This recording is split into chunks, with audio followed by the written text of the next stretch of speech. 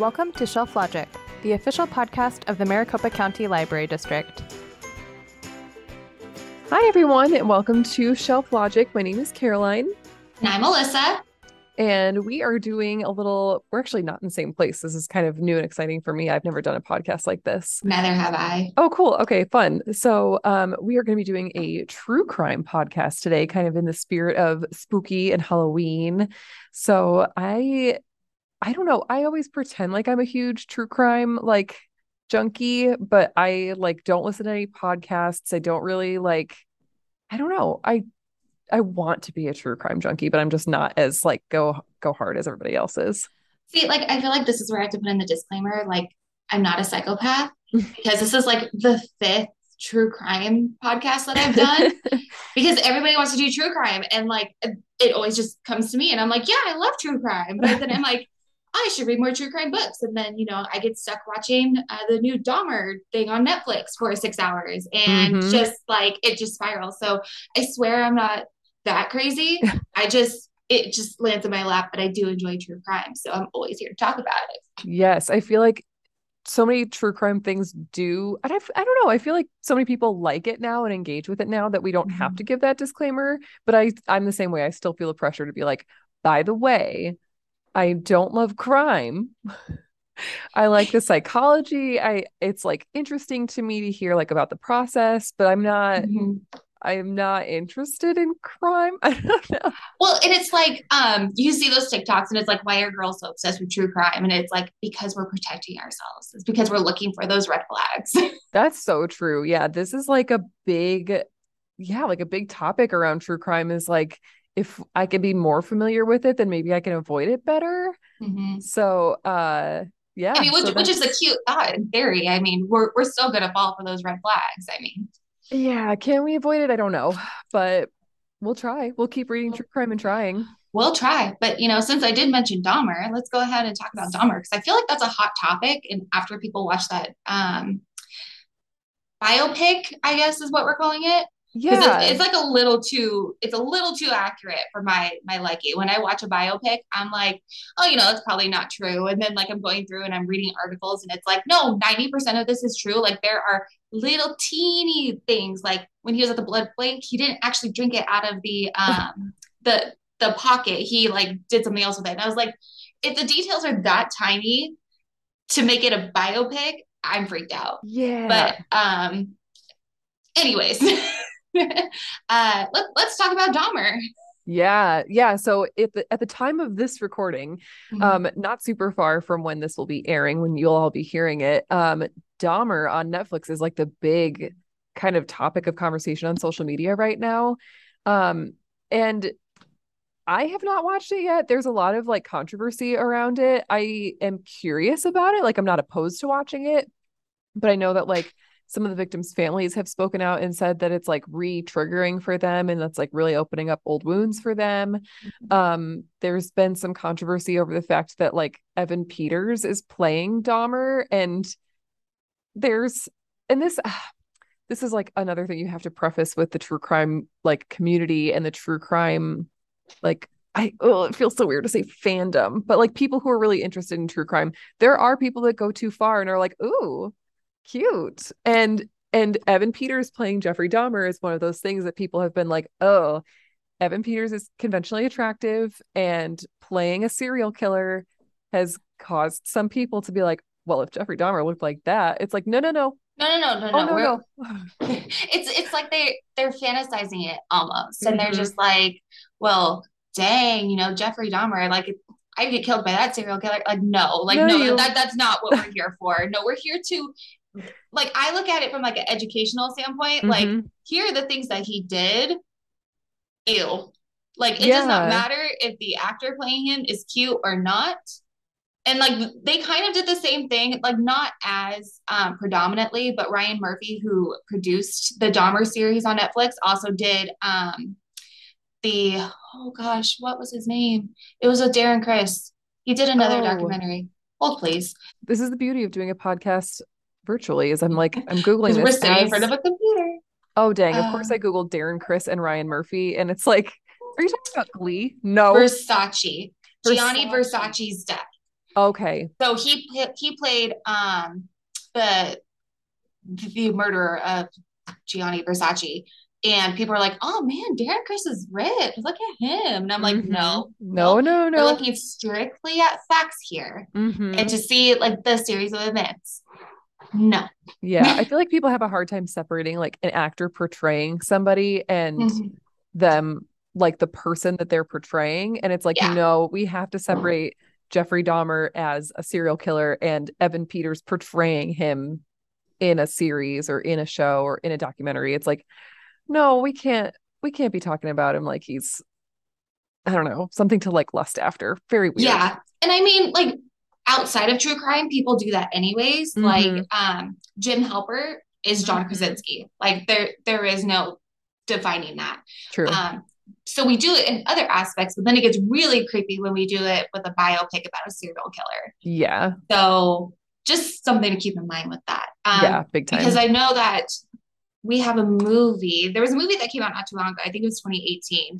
It's Yes. My Friend Dahmer. Yes, that's actually one of the books I was going to talk about because it was originally a book. Yeah. And that is also not one that I have watched. I'm just bad about like watching anything lately, but especially true crime stuff. But yeah, it's based on a book about somebody who was acquaintances with him. I say that really lightly because I don't think at any point he ever really calls them friends, but they kind of ran in the same social circle. So, And looking at Dahmer, he kind of took like subtle acquaintance interactions and kind of blew them up in his head. So mhm, it could be that, he thought that they were friends, um, and not necessarily that the person that the person's point of view thought that they were friends. They could have just been acquaintances. totally. But yeah, that was a movie. It was with Ross Lynch, who I thought did a great job as Dahmer. Not as great as Evan Peters. Evan Peters like really took on that role in the Netflix drama Yeah, he series. is like, I mean, and with American Horror Stories and other things that he's been into, he's a very Mm-hmm. committed, like he commits to a role. I mean, I'm not gonna lie, I still miss him in the good old days of Phil of the Future on Disney, but Oh my God, I forgot that he was in Phil of the Future. Now I can see his sweet little face in my mind's eye, and I'm like, oh my gosh, yeah, he was. he was, yeah. That's But so yeah, funny. and that was a graphic novel, right? The one that you're talking about. It was a true Yes, crime graphic novel, if I'm not mistaken. it was. Yeah, so it's called My Friend Dahmer. It's the same title as the movie. And it was written by Derf Backderf, who also wrote a really, really good book about the Kent State shooting during the Vietnam War. So if you're interested in graphic novels and kind of like deep dive histories, he wrote a really great book about that too. But yeah, My Friend Dahmer is a graphic novel true crime book that he wrote about like kind of living in the same social circle as Jeffrey Dahmer, or Jeff, as they called him, which was really weird to read because when you're hearing people call him by like a nickname, you're just like, no, that's not his name. No, That's, his name is Jeffrey Dahmer. Like yeah, there is no getting away from that. You can't just call him Jeff. You can't just call him Dahmer. He's Jeffrey Dahmer. yeah, like you can't separate. I don't know. It's just, it was weird. And I feel like the strangest part about this book was how like so much of the interaction that he had with him was pretty normal. He describes a scene, he describes a lot of little moments with him that are like not out of the ordinary for like high school boys. But the one that really kind of put him over the edge and was kind of like, okay, there's something not right about the relationship that we have with Jeff.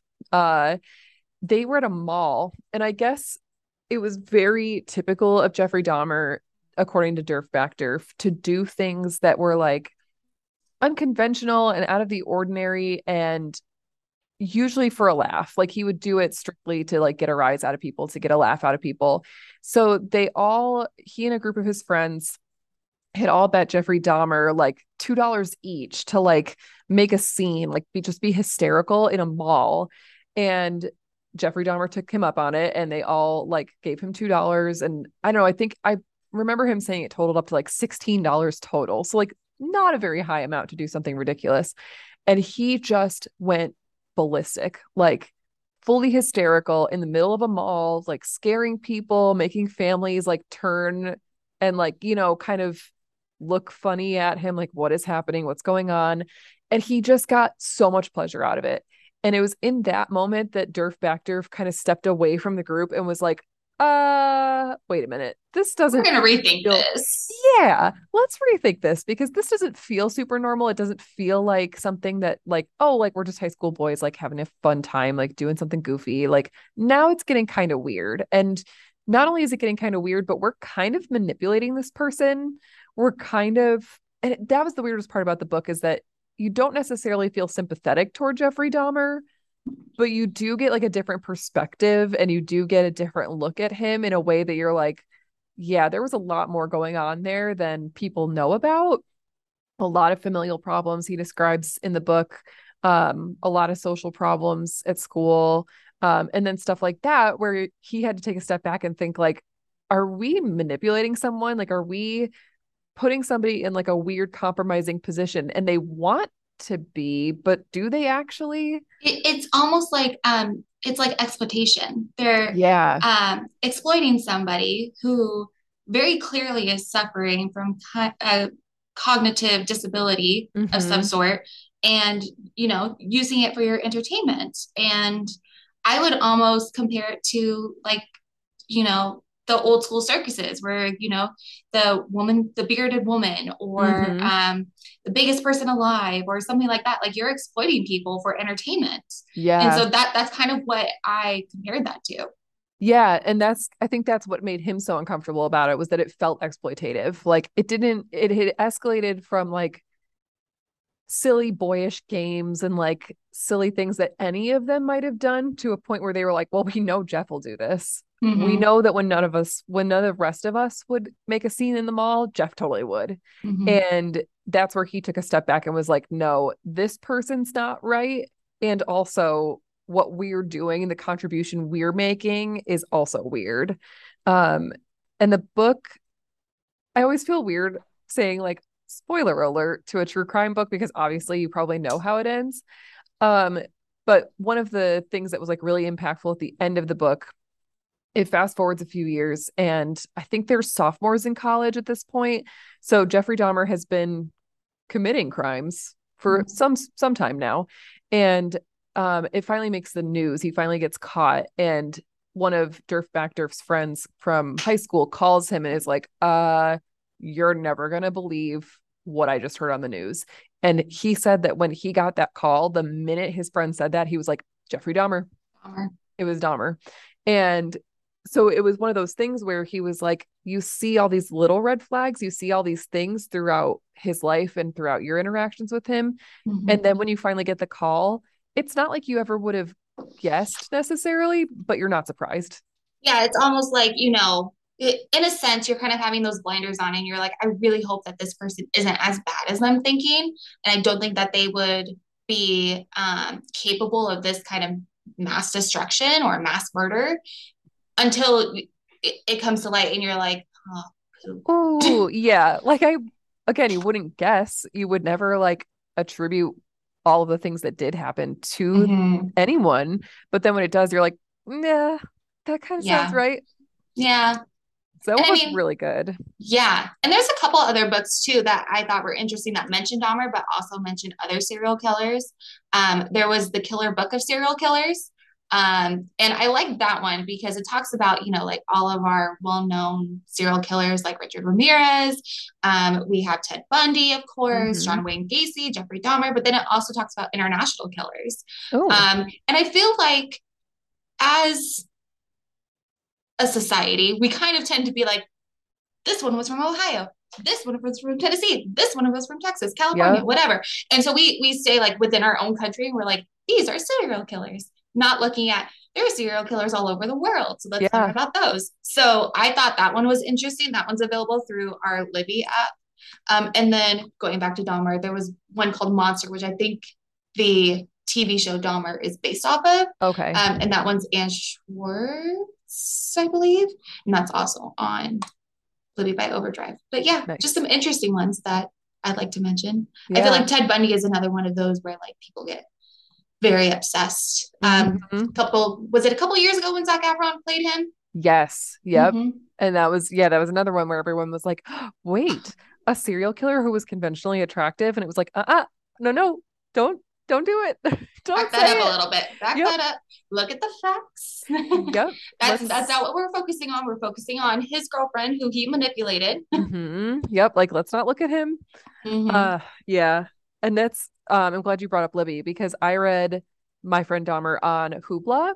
Mm-hmm. We do have physical copies in the system, like in the library district, but I really love Hoopla for reading graphic novels. So if you are an ebook reader, that one is on Hoopla, so you can access it as you're listening right away. Yes, because it's always available. And Yep. that's one thing that I love about Hoopla is like, I'm bored. I'm going to go to Hoopla and see what's always available. Yep.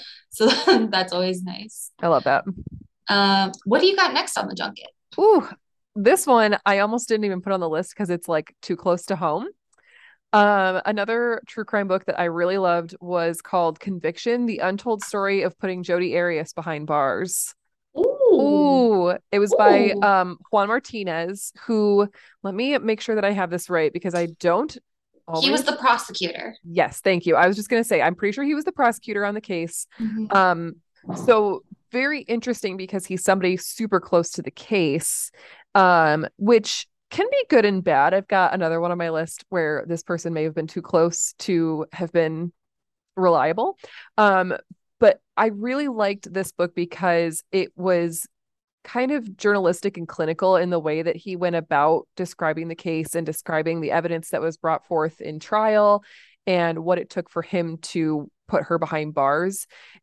And it was not, if you didn't know he was the prosecutor, you would just think that he was someone who did a lot of really thorough research. Mm-hmm. He's not super emotional about it and super like, I did this. I was tied to this case. So I really enjoyed that. And as somebody who didn't live in Arizona when the murder occurred, Oh, you didn't, did you? no. Mm. So it was really interesting for me to listen to it as somebody who didn't live here, now living here, and like how thoroughly he describes Arizona and how like our landscape and kind of the landscape of the state contributed to some of the case too. So I thought it was really, really good. He does a really nice job of detailing it so that if you are familiar with it, you still get something more out of it. But if you're not familiar with it, you know it down pat by the time you're done with that book. So let me ask you this. So as somebody that wasn't in the state, so Mm-hmm. I was in the state, you weren't. Was the Jodi Arias case as like appealing to you not living in the state? Because like here it'd be like, okay, I got home from college, I sat down and I watched the trial from like lunch to whenever court got out. Yeah. I did not watch the trial, but I remember hearing about it pretty often. Mm-hmm. It was not something like it's weird because it's now like thinking about it, I think it's one of those that was big enough that I'm surprised I didn't watch the trial, but it wasn't like the Casey Anthony trial where like I feel like everyone, no matter where you lived, knew about the Casey Anthony trial, was watching it on TV. Um, I don't remember watching any of it, but I do remember keeping up with it enough to know what was going on day to day. Mm-hmm. Um, but yeah, I mean, I was living in New York at the time, so I didn't have like a personal tie or like a any kind of like geographical connection to Arizona. So yeah, I definitely didn't follow it as much as I think someone who lived here might have. Yeah, and it was super creepy. So we're both East Valley girls. And so whenever, like, I know the intersection where it happened. And so whenever I drive by it, I'm like, creepy. But Yeah. and it is, it's so eerie. Like you wouldn't think that like something in your neighborhood, let's say, would be something that ended up being national news Yeah. and a national trial that was followed. So that was just such a wild case, Hmm. to put it mildly. Yeah, and I know Juan Martinez mentions in the book, I don't know if he specifically calls out the address, but he does mention like approximately where in Mesa it happened. But Mm-hmm. I have made like a concerted effort to not know where it is because of that eerie feeling, because of that like going back to like exploitative, not necessarily exploitative, but like as someone who didn't live here when it happened, I would feel weird going out of my way to try and see like about where it was. Like I'm sure that there's a word for it, but there is like that kind of true crime like tourism, like I guess dark tourism, Yeah. that like chase of it where like you want to go seek those things out. So I've made an effort to like not know where that is. That's totally fair. But like while it was happening, it was hard to avoid that information. Yeah. And like I think, when did that trial happen? Oh gosh. Jody. I think I was still working at one of our Gilbert branches at the time.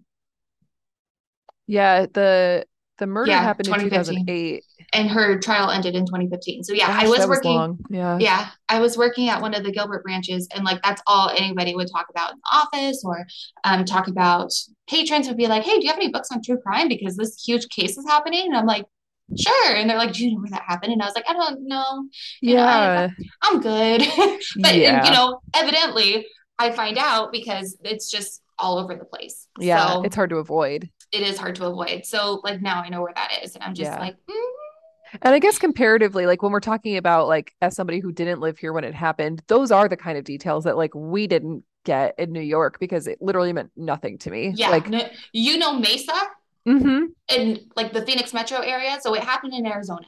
I And, think, and that's what people mainly pay attention to. Like yeah, Dahmer yeah. happened in Milwaukee, but I don't know where he lived in Milwaukee. Mm-mm. And that's the thing is like I don't even, it's so weird when you think about like things you knew before you knew them. I don't even think I knew about Mesa. Like I think I knew Phoenix Mm-hmm. and I knew Tempe because ASU has always been a big draw for people who live on the East Coast and don't want to live in the cold anymore.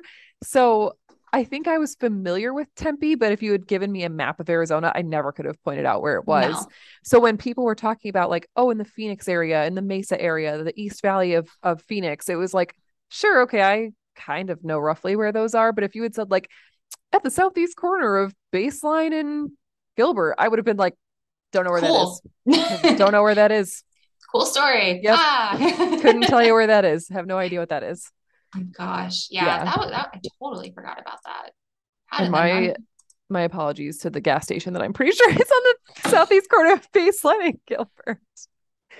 I'm not calling you out. I don't even know what gas station that is, but I'm pretty sure it is one. I don't know that that is a gas station. No, you're right. It's a plaza. It is a plaza. Yep, there's a little strip mall over there. Yeah, I think Freddy's. I think you Sorry, called Freddy's. out the no. Oh yeah. Sorry, Freddy's. Sorry, Freddy's. I love your dirt and worms. I love your ice cream. Oh, Let's see. So what else do we have? I have true crime, and this has a ton of authors, and so it's kind of like a cool little book back that was released in 2017. And it's not just dealing with murders; it also has your typical bandits, robbers, arsonists, con artists, white collar crimes, organized crimes, the kidnapping and extortion. Couple murder cases, couple serial killers, couple assassinations, which are always interesting. But I thought that one was very interesting. We have the physical copy of it, but it just explores a bunch of cases that are notorious or maybe not well known, and you know, just covers a whole bunch of different crimes. So that's cool. if you are not into murder but still like true crime, this might be the crime for you. That sounds really cool because I think we do associate true crime with murder so often. But like there are other crimes. I don't know if people know, but there are other crimes. Bonnie and Clyde didn't intentionally murder anybody. Yeah. They just wanted money. They didn't mean to. They didn't mean to. They just wanted to take that nice stack of hundos and run. I get it. I mean, I don't, but we didn't mean to. Like they didn't mean to. Tragic. Casualties of the crime. Yeah, you know, there are just things that come along with it that you don't intend. Mm-hmm. Oh yeah. Yeah. So what else you got for me? Oh, well, so speaking of people who may have been too close to a case, something, and this is again something I always have to preface with like, I'm not a psychopath.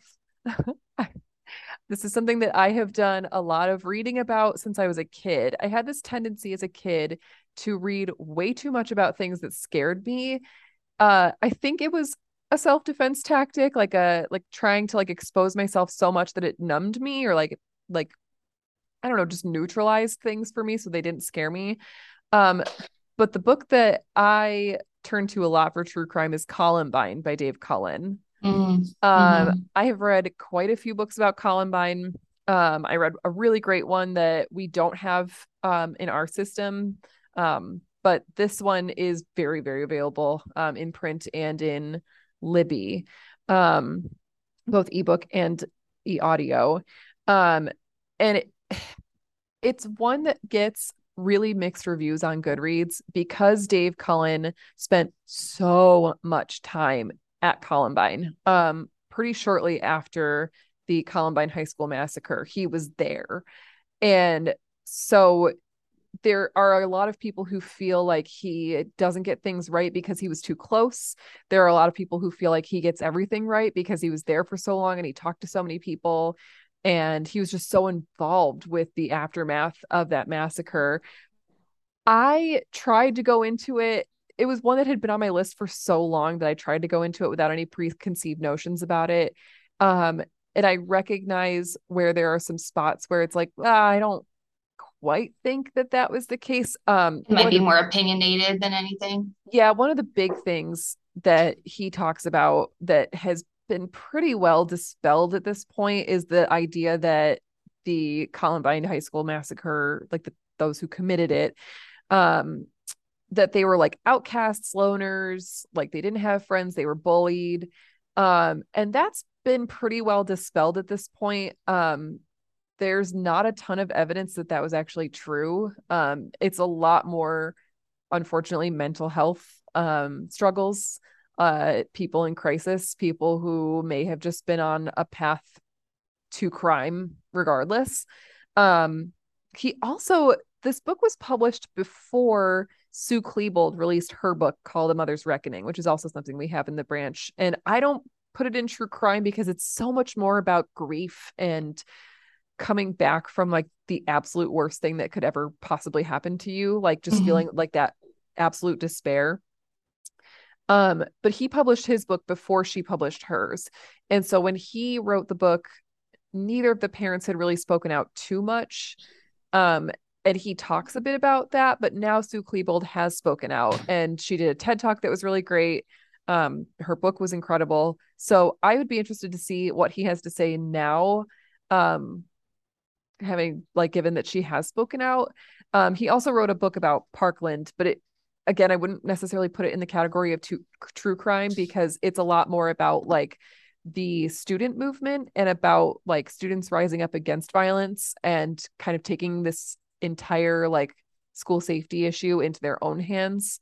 So it was a lot more like hopeful and a lot more like optimistic than Columbine was, where that was just like a straight like, here are all the facts, here's what led up to this, here's what happened, true crime.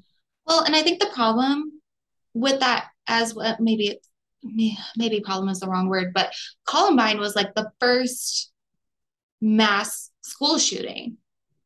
That we know about. That we recognize. And so a lot of people during that time were shell shocked that this would even happen. Yep. And, how do we prevent this? How, like, what's going on? What caused this to happen? So I felt like a lot of people dived further into Columbine than they did a lot of other ones. So when we talk about Parkland, those kids really stood up for themselves in the aftermath. And so, and I know that we have quite a few books on Parkland. There was one in the teen section. I'll look it up and give you the title in just a moment. Yeah, I think it's the one that David Hogue wrote. He's somebody who's like very prevalent in the like post Parkland kind of advocacy. But he has written a book. Yeah. And then there's also something called After Parkland, which is a social science terror DVD that you can check out. But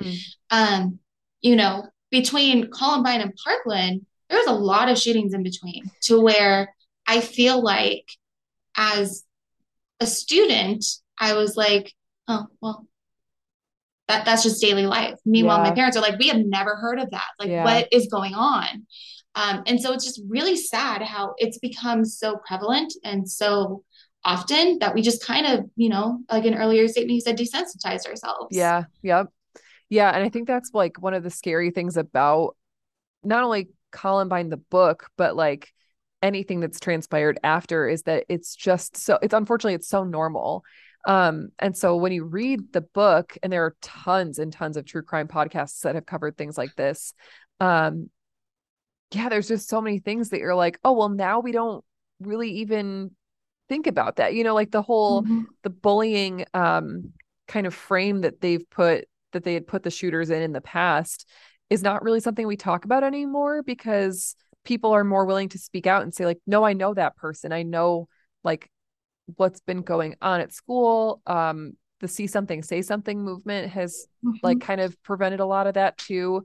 So yeah, it's really interesting to see like you said, like something that was so shocking when it happened. And this was also the inception of like the 24-hour news circuit. So this was really the first big thing that happened when like CNN would be reporting on it all day, all night. So that had a big impact on the information that came out and like the kind of reactions to it too. But it's been 23 years and so much has changed socially, technologically, but so much hasn't too. So it's interesting to read books like that and pick apart like things that have changed, things that haven't. And then you do kind of want more. Like when I finished that book, I was like, okay, but what now? Mhm. What else is there to say? Because it hasn't changed. Yeah. It, So it's it's history now. yeah, It's what can we learn from that? yeah. And to pivot off that, because I think that is that true crime or is that social science? I think it lives in our social science section, but And a it's lot of one those can pivot into true crime, actually. big time. Yeah, that's definitely a section where like the social science terror Mhm. sometimes ties into our true crime section. But I think that one might be, I'm Yeah. looking it up right now. I think that one does go in our social science section. Yeah, social science terror. Yeah. So one social science terror book that I always have on my list whenever I talk about true crime because it's one of my absolute favorites is The Only Plane in the Sky. Oh, that is such a good book. If you and I swear if you listen to me in previous podcasts, I always say this, but if you have an opportunity to listen to the audiobook, I always recommend that you do it because you hear the actual audio from the planes. So you Oh, hear people's last phone calls. You hear what the pilot was saying to Tower, oh my and gosh. it that is like heart wrenching. Yeah. So I tried to read it, and I was like, maybe I should just do the audiobook and listen to it, and then I just like bawled. So the only plane in the sky, if you don't know about it, is a book that was written about the events of 9/11. And so we're 21 years removed from 9/11 at this point, Just wild. which is very wild because I was 7 when it Mm-hmm. happened. And I Yep. can remember very clearly I went to school. We got sent home because the teachers and administration did not know how to talk to us about it. And people had questions. Like, people are saying buildings are on fire in New York. Yep. And we're like, yeah. You want to know what? We're going to send you home to your parents so your parents can talk to you about it. Yep. And my parents did. My parents sat me down and they're like, okay, so this is what happens. This is what this word means. So I'm very grateful for that. But, I went to go speak at a school and it was the Monday after 9/11. And so we were doing the Pledge of Allegiance and they did a moment of silence for 9/11. I'm looking around and a lot of these kids were born in 2008, 2009. Yeah. They have no like real connection to it because Yeah.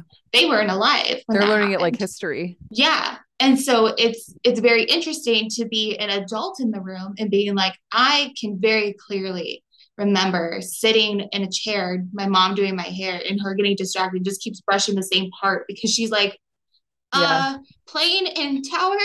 Uh Yeah. so yeah. And so like for that traumatic memory for most of us who were alive to talk to somebody who was born 2008, 2009, and they're like, yeah, I I know about it. I know about it. I mean, I know a lot of people died, and I've seen documentaries, and for us, it's a terror attack that we lived through. Yeah, it's wild. And it's especially, this is another one like conviction where I've talked to so many people who grew up out here and I've heard different things, like different experiences because it wasn't happening. I don't know, it's weird to say like in real time because for me it was happening like I was already in school. I was already halfway through or not halfway through, but like an hour and a half, 2 hours into my school day. Um, like my husband was not sent home from school. They didn't know what to do with them, but they didn't send them home because they were like, well, it's not happening here. And for me, it was like I remember my teacher getting a phone call. We, every classroom had like a classroom phone. She had got a phone call. She didn't really say much into the phone. And then she turned on the TV we had in our classroom and they were replaying the first tower getting hit. And she screamed. And I clearly remember her screaming and turning off the TV and like dropping the remote. And she was just like, uh, go back to what you were doing. And we were in music class. And I was just like, go back to what we were doing. What was that? What just happened?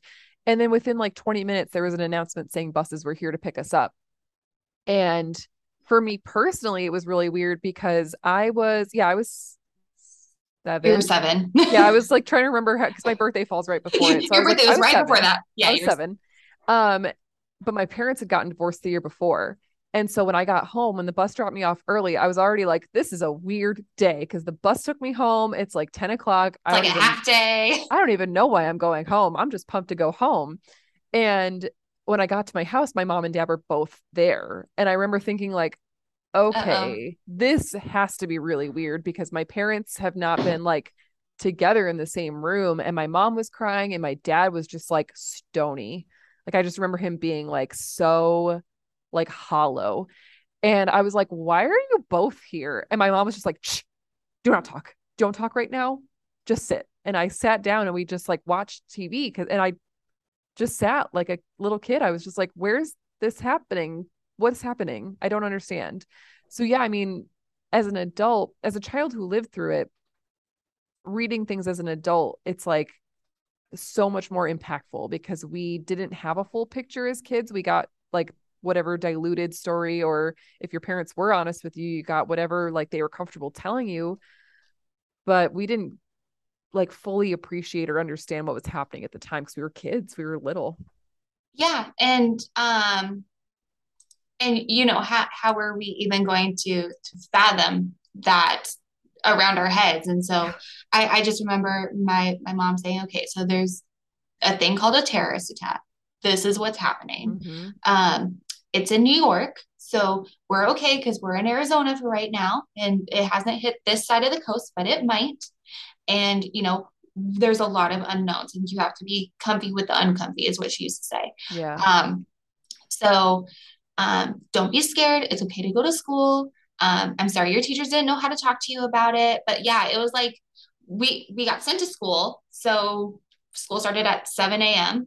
And I mean, it had already happened by then. Yeah. Because it happened like I want to say like 8:30 in the morning, New York time. Mm-hmm. And so being 3 hours removed from that, and they were just like, yeah. And then, people were like, hey, like I heard buildings were on fire. And the teacher was just like, yeah, we're not going to talk about that today. And I was like, but why? Because, we're like in what, second grade? We're like, why? Right.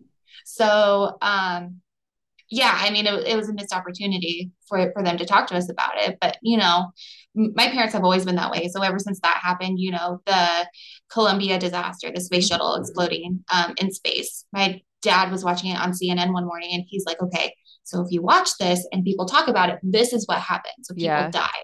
And so I've always been super grateful to my parents for sitting down and explaining that to us because I felt like a lot of kids didn't have that opportunity to have that explained.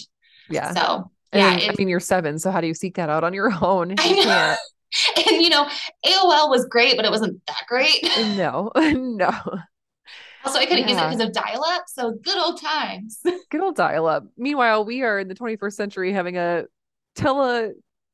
web conference, telecommunications podcast. I'm in Queen Creek, you're at Southeast. I mean, yeah, like it just would have blown our 7-year-old minds. Actually, I wouldn't have known anything. I would have been like, okay, what are you talking about? Well, I was the same kid that would get in trouble for like sneaking onto the computer, not knowing that my parents were waiting for a phone call. And they're like, oh my God, this person never called. What is wrong? Meanwhile, the phone's I wanted to play on the Disney Channel games. Okay, they have that really cool Lilo and Stitch sandwich maker. It's not my fault. Love that game. That was a good one. Good game. That was a good one. R.I.P. to that game. Well, it's when we are recording this, it is 9:30. So we have started our day off on a real weird note. I hope we can move forward and have a good day. But I mean, it's interesting stuff. Oh, and actually to wrap it up, I really wanted to mention a book that I want to read because this is also currently happening while we are recording this. If you have not picked it up, a book that we should all be reading right now because it's current events. It's interesting. It's happening. Adnan's story. Adnan Syed, if you aren't aware, is currently, he was in prison for the murder of his ex-girlfriend. He maintained his innocence throughout his time in prison. And finally, they've accepted new evidence in the case. It's not new. It's evidence that was presented, just not well, when he was initially tried. But he is out. He's awaiting potential retrial. So if you have not read Adnan's story, or listened to the Serial podcast, they were really the ones that championed a second look at that case to give him the opportunity of freedom. So very interesting. That was such a pulling case. Have you not read that one yet? I haven't. No, it's on my list. It's been on my list for a while. But it just kind of like reminded me when I saw the article about him potentially being released. I was like, oh my gosh, I have to read that book. I've been meaning to for so long. They also did a documentary on HBO, I believe. Same with I'll Be Gone in the Dark. It was a book and then it got turned into a documentary. But that story is crazy. Like I feel for him for, in my opinion, someone who's potentially innocent sat in jail for almost 30 years. Yeah. And then at the other hand, her killer was never truly come to light, or, they potentially got away with it if Adnan is innocent. Obviously, I'm not a juror, so I don't have the evidence to determine that, but just an opinion. One other thing that I wanted to mention, because we are, at the time of this recording, it's September, and it's National Suicide Awareness Month. I also wanted to throw out there that if you are somebody that is struggling with mental health, you could always call or text 988. That is a free suicide and mental health awareness line. Or you can also call 1-800-662-4357 or 1-800-662-HELP to find some mental health resources. I know that we talked about a lot of heavy stuff today, and maybe you're just like, my brain is a little bit wrapped. So if you're looking for those free resources, those are what's available to you. Yeah. And I think so many of these true crime books that we read, and even ones that were mentioned today, mental health comes up. Mental health is mentioned. Mental health crises are sometimes what lead to these things. So those free resources are life-saving for people, like for themselves, but for other people too. So I'm glad you mentioned that. Definitely. Well, thank you for listening, and hopefully we didn't rack your brain too much for the day, but join us next time as we probably talk about something Disney related, because we're all Disney nerds here. Yes. A little lighter. We'll go from dark and dreary to the happiest place on earth, which is currently closed because of a hurricane. Yes. Yeah. Oh my gosh. Yeah. Well, thank you. Thank you. See you later. Bye. Thank you for listening to Shelf Logic. Make sure to hit subscribe and share this podcast with your friends. Follow us on social media where we are at MCLDAZ.